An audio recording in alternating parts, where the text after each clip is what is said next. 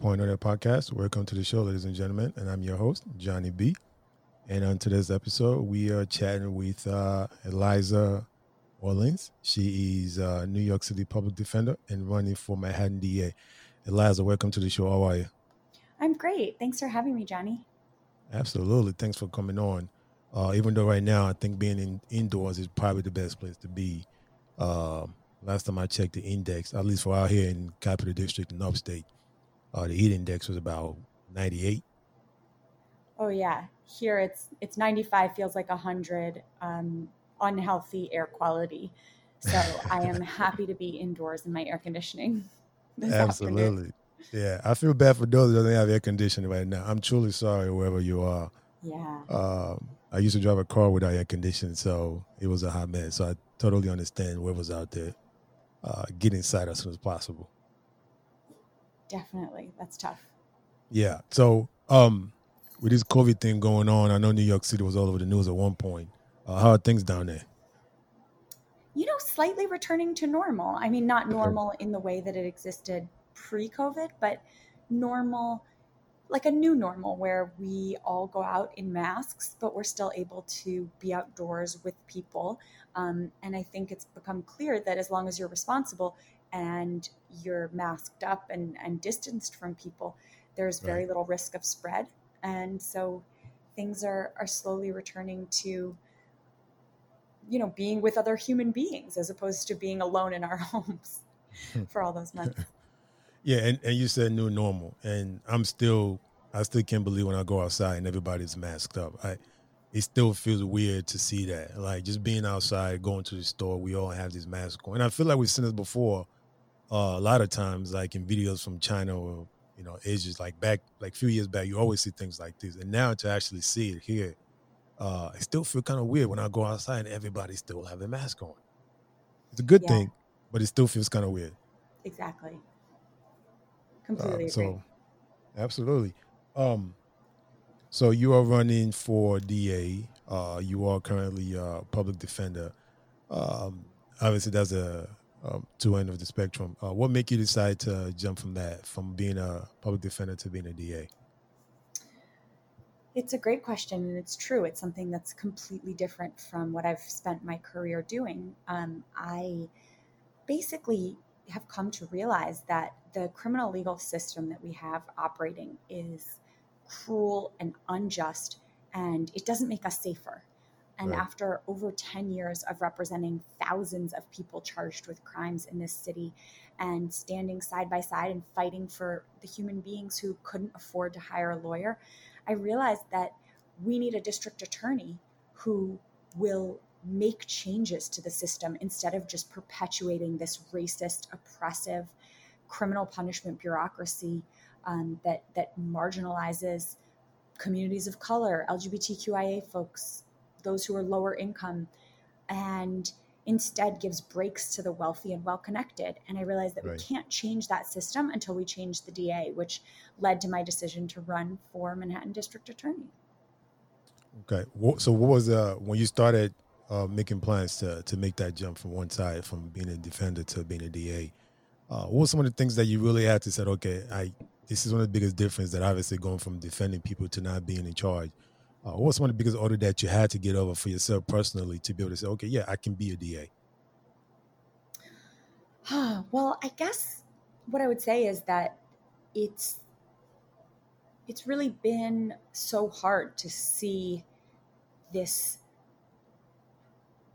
terrible system, this carceral system where the Right, DA has perpetuated this lock them up, throw away the key mentality. And, the district attorney is just so unbelievably powerful. And I realize it's time for a change. It's time to have a district attorney who comes from the standpoint of understanding the effect of the power of prosecution. Because right, I've represented over 3,000 people. These are mothers and fathers. These are people's sisters and brothers and husbands and wives. These are people's children. And I see each person as a human being. And I see that every time someone gets locked up, even if it's just for a matter of days, they could lose their home, their job, They could lose their kids to foster care. They could lose everything they've ever worked for.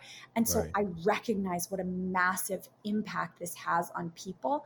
And so, coming to grips with that and realizing that it's really going to take making this huge leap to run for district attorney will bring the bold transformational change that we need to the city of New York and to the DA's office.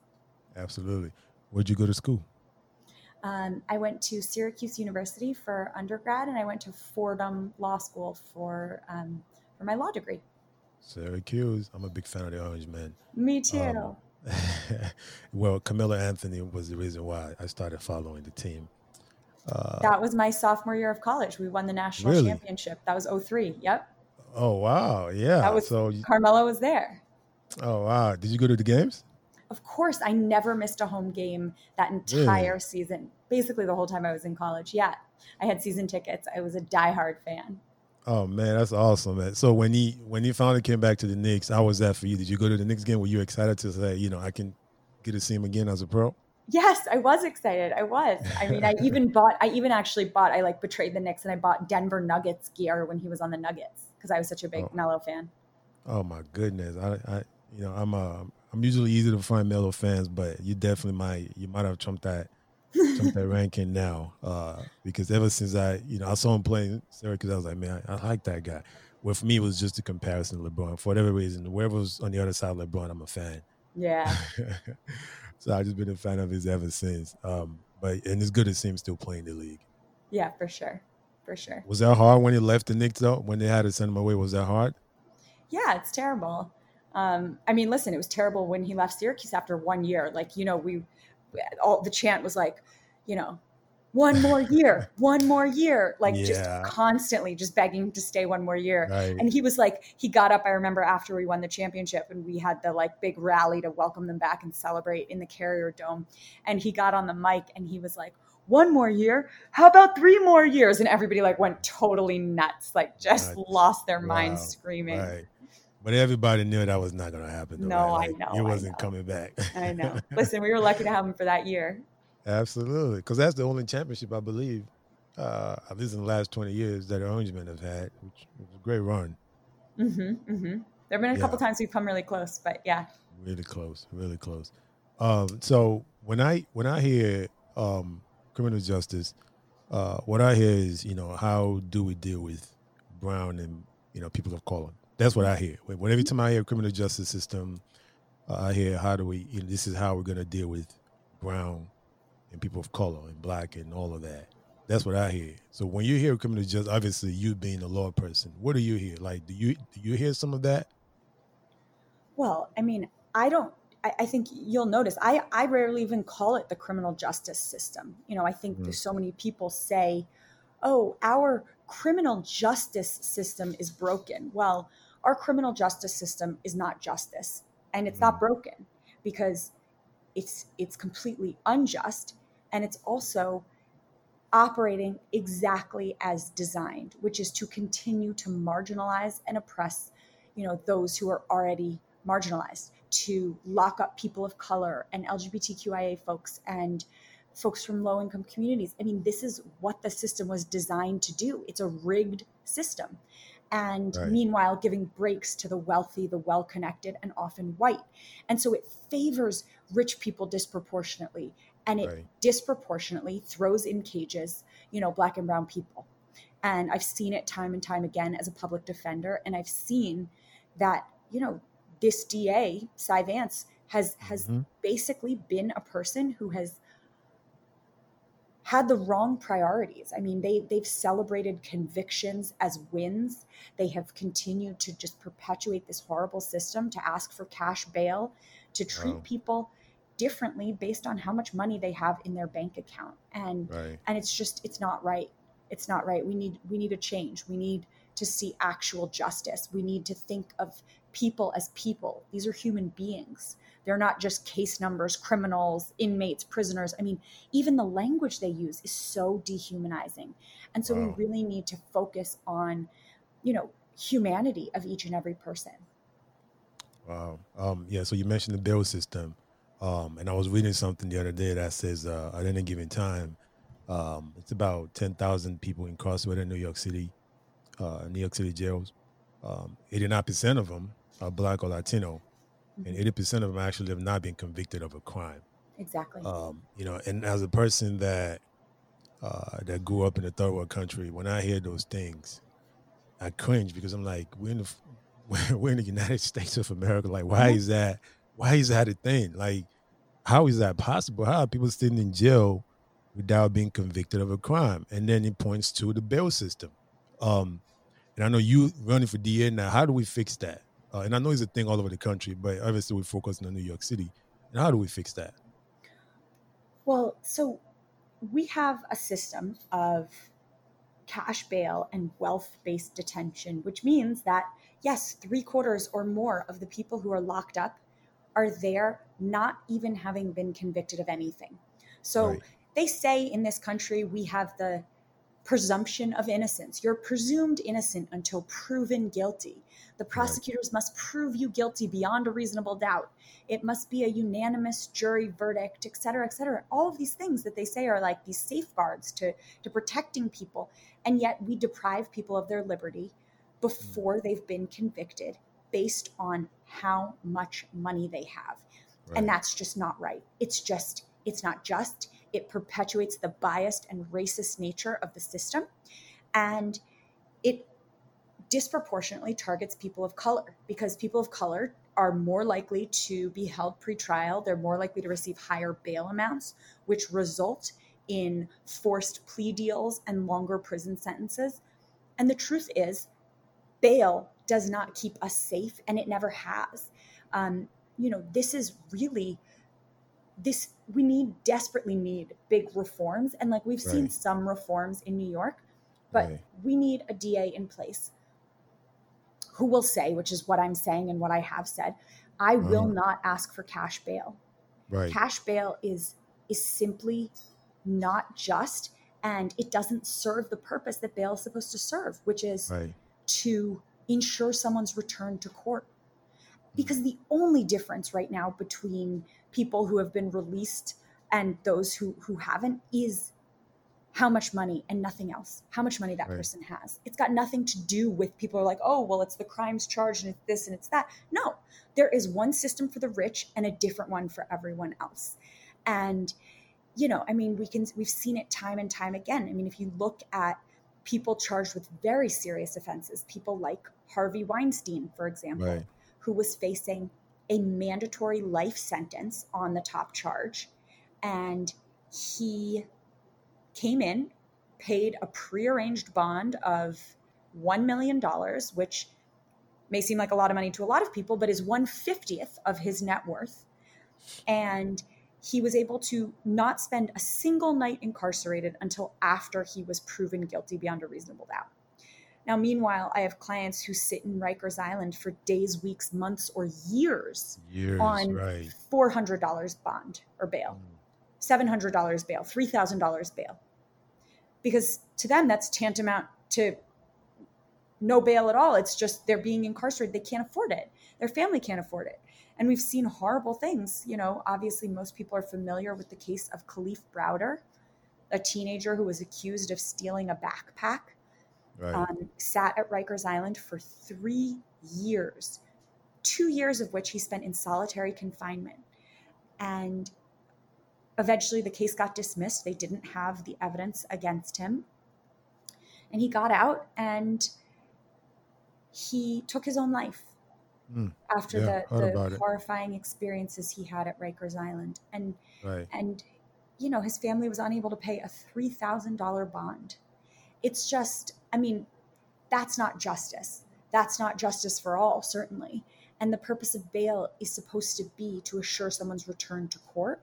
And instead, for far too long, people have conflated safety and justice, or safety and incarceration, rather. And that's a disservice to everyone, because public safety is not served by locking people up. In fact, it does quite the opposite, because the data shows that if you lock someone up for whether it be just a few, 3 weeks or 3 days even, that person is exponentially more likely to reoffend or get rearrested. And So we are not keeping our communities safe by just locking people up. Yeah. And it's funny you mentioned, money. Obviously, money rules everything. As much as people like to disagree with that or not, and just listening to you talk, and I appreciate your passion and your message. Um, and and then listening to you talk, and we're talking about, I think you said, what was it Khalif or Kadif that was in Rikers for 3 years. Uh-huh. So when I think about that, obviously his mother and his family can't afford the $3,000 bill. Mm-hmm. But do we need to create an avenue where people can go to, where someone can be that middle line, where, because I can only imagine if I was a parent, excuse me, that I'm trying so hard to let somebody look at this case, but for 3 years no one could look at it. Like, does that need to be some kind of avenue or a path where you can go to and have somebody just reveal every case and just say, listen, this is not right. This kid's been sitting in Rikers for 6 months. Either be prosecuted or let him go. Like, do we need to create something like that? Because I'm pretty sure his mom is probably screaming and looking for help, but just can't find nobody to take up the case. Yeah, of course, because this is what happens constantly, in tons of cases where they just get ignored because the system is overwhelmed by the fact that way too many people are charged. People are charged for things that should never have been brought through our criminal legal system to begin with. There are so many Okay. people who are suffering from, substance use disorder, or, you know, mental health issues, or some of these things which we consider like crimes of poverty. And there are all these things where people could use services, they could use help, they could use treatment. And instead, we are locking them up and clogging up our court system. And a case like Khalif's, if someone had reviewed it sooner, maybe he could have gotten out sooner. But because of the multitude of cases that get brought that should never have been brought in the first place, that is why, you know, some cases fall through the cracks like that. Yeah, terrible. It made sure to just kind of make my blood boil, because Me that too. could have been me, it could have been you, it could have been a family member. Hmm. If you don't have the money or the resources, basically just throw the kids away till they have a chance to look at your case again. I know. And that's just, it's just not right. So I appreciate your passion and, Thank you. your plan to hopefully eradicate that. And since we're talking about, these little petty crimes, um, so let's talk about victimless crimes. Like, what is your policy concerning victimless crime, such as like, drug possession, prostitution? And I'm talking about, usually first time offense, right? You cut somebody with a small amount of drug or whatever. Yeah, I don't Um, even think it should only be first time offenders. I think that basically we should decriminalize all of that. I mean, we should nice. decriminalize consensual sex work. We should decriminalize low level drug possession. And if they're not going to do Right. it legislatively, then it's up to the district attorney to say, even if legislatively we haven't done that, I will not prosecute those cases. My office will not prosecute those cases, because all Right. we are doing is hurting people.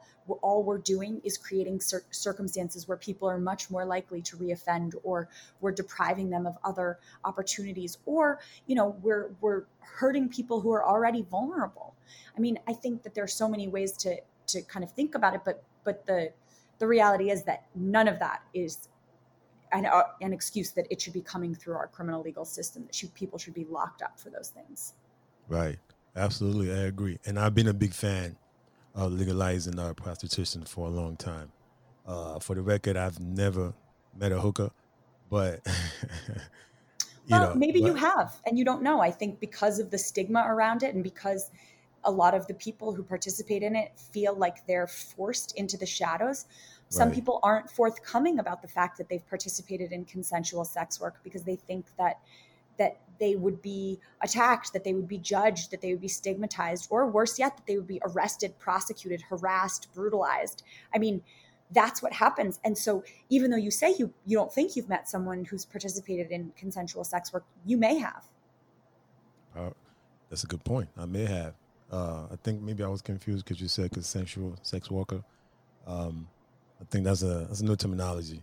Um, I think I'm used to hearing prostitution. So, but that's good. I like that, consensual sex worker.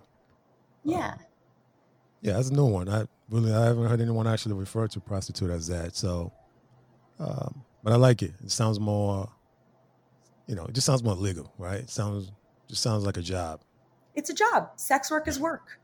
That's Right. what, when I talk to sex workers, a lot of sex workers I've represented or people I'm friends with, it's their job. It's work. And it's something that they're choosing to participate in. They're not being forced to, they're not being coerced to. I'm not saying that we should legalize trafficking. I Right. think Right. Of that course. certainly we should not be forcing people into anything that they don't want to participate in. But Right. but consensual sex work is work.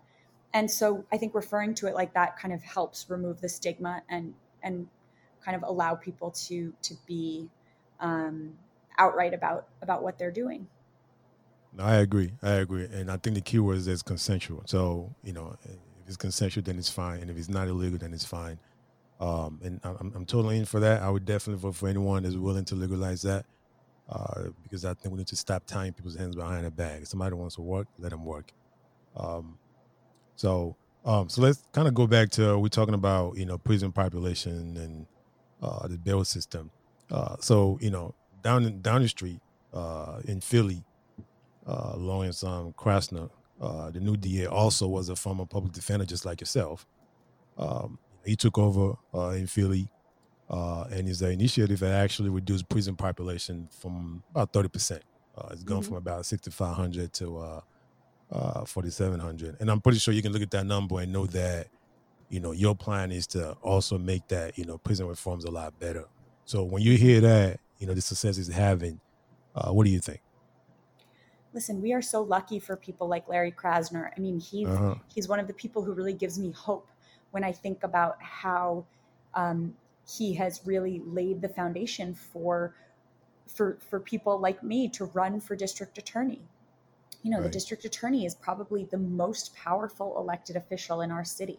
That's who makes all the decisions regarding prosecutions and which crimes get prosecuted, whether or not a case goes forward, what crimes get charged, what plea bargains are offered, what sentences are sought.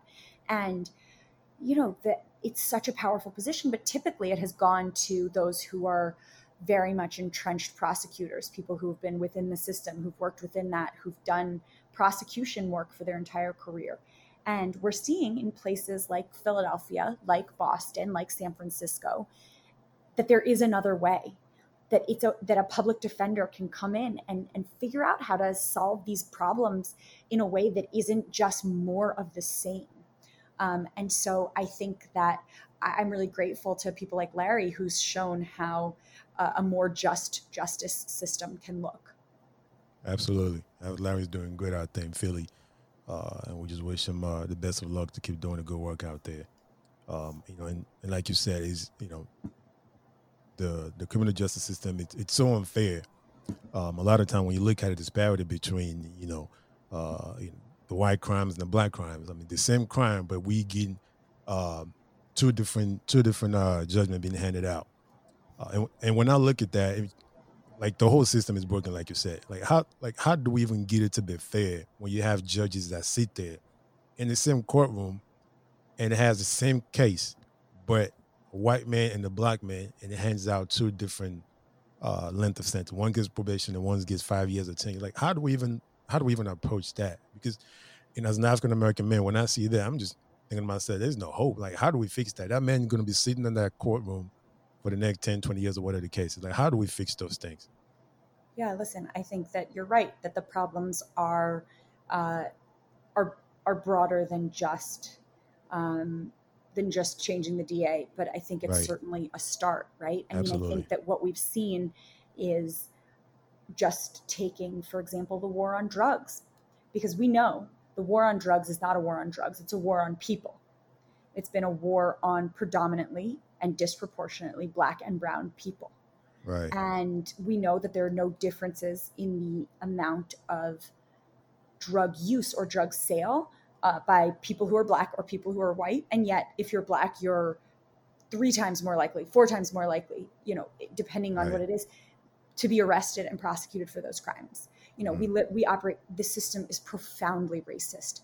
And we live in a nation where we disproportionately,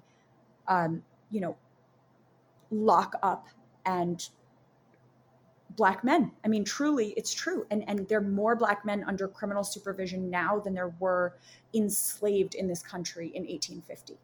And so the only way to start dismantling this is by calling it out, by saying this is entrenched racism, this is systemic inequity, this is all stemming from white supremacy that exists within these systems. And it's not, we have to shout it out loud, and we have to like call out this systemic oppression and say, we have to fix this. Our work here is not just to be like, well, I'm not racist, I'm not racist. That's not enough. You must be actively anti-racist, which means that you have to be intentional and deliberate and unapologetic in the fight to dismantle structural racism and systemic oppression. And I think that starts a lot of times in the voting booth, and recognizing that, here in New York, we live in a blue state, but not all Democrats are created equal. So just because you live in a blue state and you elect Democrats, that doesn't mean your work is done. You have to make sure that there are people in office who share your values and who want to fight against these racist systems. Absolutely. I love what you said. Just because you're not racist, but are you anti-racist though? Exactly. That is so key, because you have a lot of people, but I'm not racist, but I have Black friends, but I have Latino from the world, but are you against racism though? Every day. And it's not, it's one thing to say, okay, like I posted a black square on my Instagram. Like I posted a hashtag Black Lives Matter on my Twitter. Right. Okay, great. That's fantastic. And I'm glad that people are doing that, because it is important to show solidarity, but also your actions then must follow through with your words. Like, it's not enough to be a keyboard warrior to say these things if you are not then putting in the work to try to dismantle these systems. Right. Absolutely. Back to your campaign for a second. You definitely have a lot of support. I see the big wave behind you. A lot of people out, just pushing for you to get in. What does that feel like for you? Just knowing that, you get out there and you're campaigning for this role, and actually you have such a huge support behind you. That totally agree with you, and I agree that the change that you're trying to bring is necessary. How does that feel? I mean, I'm so grateful. I'm so humbled. I feel just overwhelmed with gratitude at the unbelievable outpouring of support. And I think that we are truly at a historic moment in time. I mean, we are it's a dark time, but it's also a hopeful time, because I think that, seeing the way that people have responded, this is a historical moment. Like, people are recognizing and waking up to stuff that has existed for hundreds of years. But now all of a sudden people are like, okay, but we can't stand for this anymore. And I think time and time again throughout history, we've seen that reform starts with protest. And that right now, like, the conscience of our country has been rocked, and people are so ready. People are so desperate for a change. They won't stand for the same old. They won't stand for the status quo. And so I just feel so grateful to be able to be one of the voices for change, after spending over a decade as a public defender and going up against an entrenched DA for a decade, and recognizing myself that enough was enough, and I wanted to run for DA, but having the support of so many people has just been an absolutely humbling and amazing thing. Absolutely. If you weren't a lawyer, what would you have done? What was your backup career option? I had no backup plan. All I ever wanted to do was be a public defender. It was the reason I went to law school. It was the only job I applied for. Wow. And so there wasn't really a backup plan. When I was little, I wanted to be a gymnast, but that was never going to happen. So no, there was no backup plan. Wow. When did you know that was it? Like, when did you know, okay, public defender, that's what I'm going to do? Was it like junior year of high school? Was it early on in high school? I talk to a lot of high school students right now, and they're like seniors in high school, and they have no clue what they want to do with their life.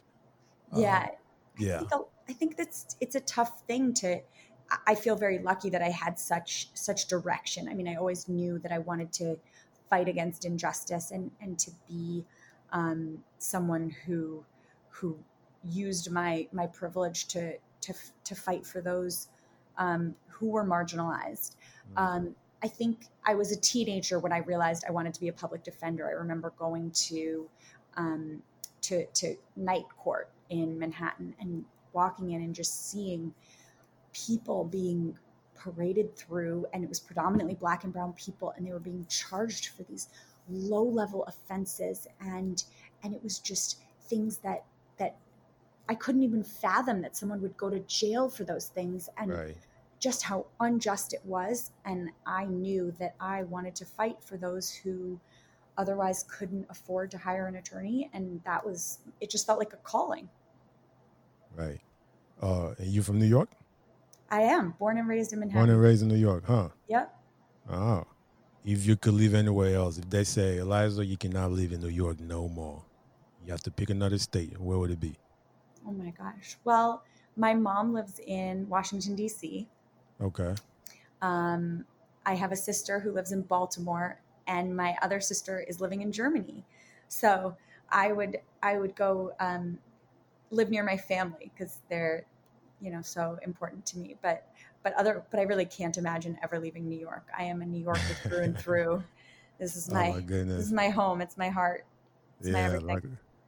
Listen, New Yorkers would not go anywhere. That's one thing about New Yorkers. You can ask anyone from New York. Nope, not living. Exactly. Not living. So for adventure, what would you do? You into skydiving, bungee jumping, snorkeling? What would you do? I love travel. I love going on adventures. I love, I've like climbed a bunch of mountains. I went and climbed Mount Kilimanjaro. And I did the Inca Trail in Peru and went and saw Machu Picchu. I've been to the Great Wall of China a bunch of times, and I love traveling the world, seeing new places, exploring, meeting people that I otherwise wouldn't get to meet. But no, you won't find me jumping out of an airplane anytime soon. No, not doing it, huh? No, thank you. It's a pass. It's a hard pass for me. A hard pass for you. Have you done it? No, and I'm not doing it. No. No, me neither. No, nope. I'm not. Did you know 100? I want to fly a plane though. Oh, you do? Yeah. Oh, no. I think I heard a funny headline once, which was 100% of skydiving deaths are preventable by not skydiving. Oh, man, that's funny. That's a good one. I got to use that. I have to use that. You're welcome to it. It's not mine. I borrowed it from somewhere. Yeah, absolutely. 100%. I actually saw an headline that says skydiving instructor and the student died because the parachute failed to open or something. I think it was last week. And I was like, yep, that's why I'm not doing it. Because while it's fun and it's good to talk about it, I skydive and I bungee jump. But when it actually goes wrong, it's usually fatal. Yeah, exactly. Yeah. So are you excited NBA is coming back? Yeah, although I can't say I watch much in the way of professional sports these days. College basketball. I much prefer college basketball. Oh, yeah? Syracuse, right? Yep. Of course. Have you been to a game recently? I feel like they played at the Garden last year or the year before, and I went to the game. Yeah, I think they're in town usually. They're in the city. They usually play at least, yeah, exactly. So I always try and go see them. And then back in the day when they used to play in the Big East tournament, I would never miss a Big East tournament. But yeah, because it was always in the Garden. In the Garden. Absolutely, it was always in the Garden. I know. Yeah. Hey, Eliza, before we wrap it up, how can the folks listening learn more about you and kind of follow you and just be part of your campaign and your journey? Everyone can find us at ElizaOrlins.com. It's ELIZA, last name ORLINS.com. And I'm Eliza Orlins on Twitter, eOrlins on Instagram. And everything's linked to on the website, but I would love for folks to get involved. Absolutely. Thank you so much for taking the time out today and stopping by and chatting with us. I truly appreciate it. Oh, it was so nice to chat with you. Thank you for having me. Absolutely. Enjoy. Take care. All right. Bye bye. Bye.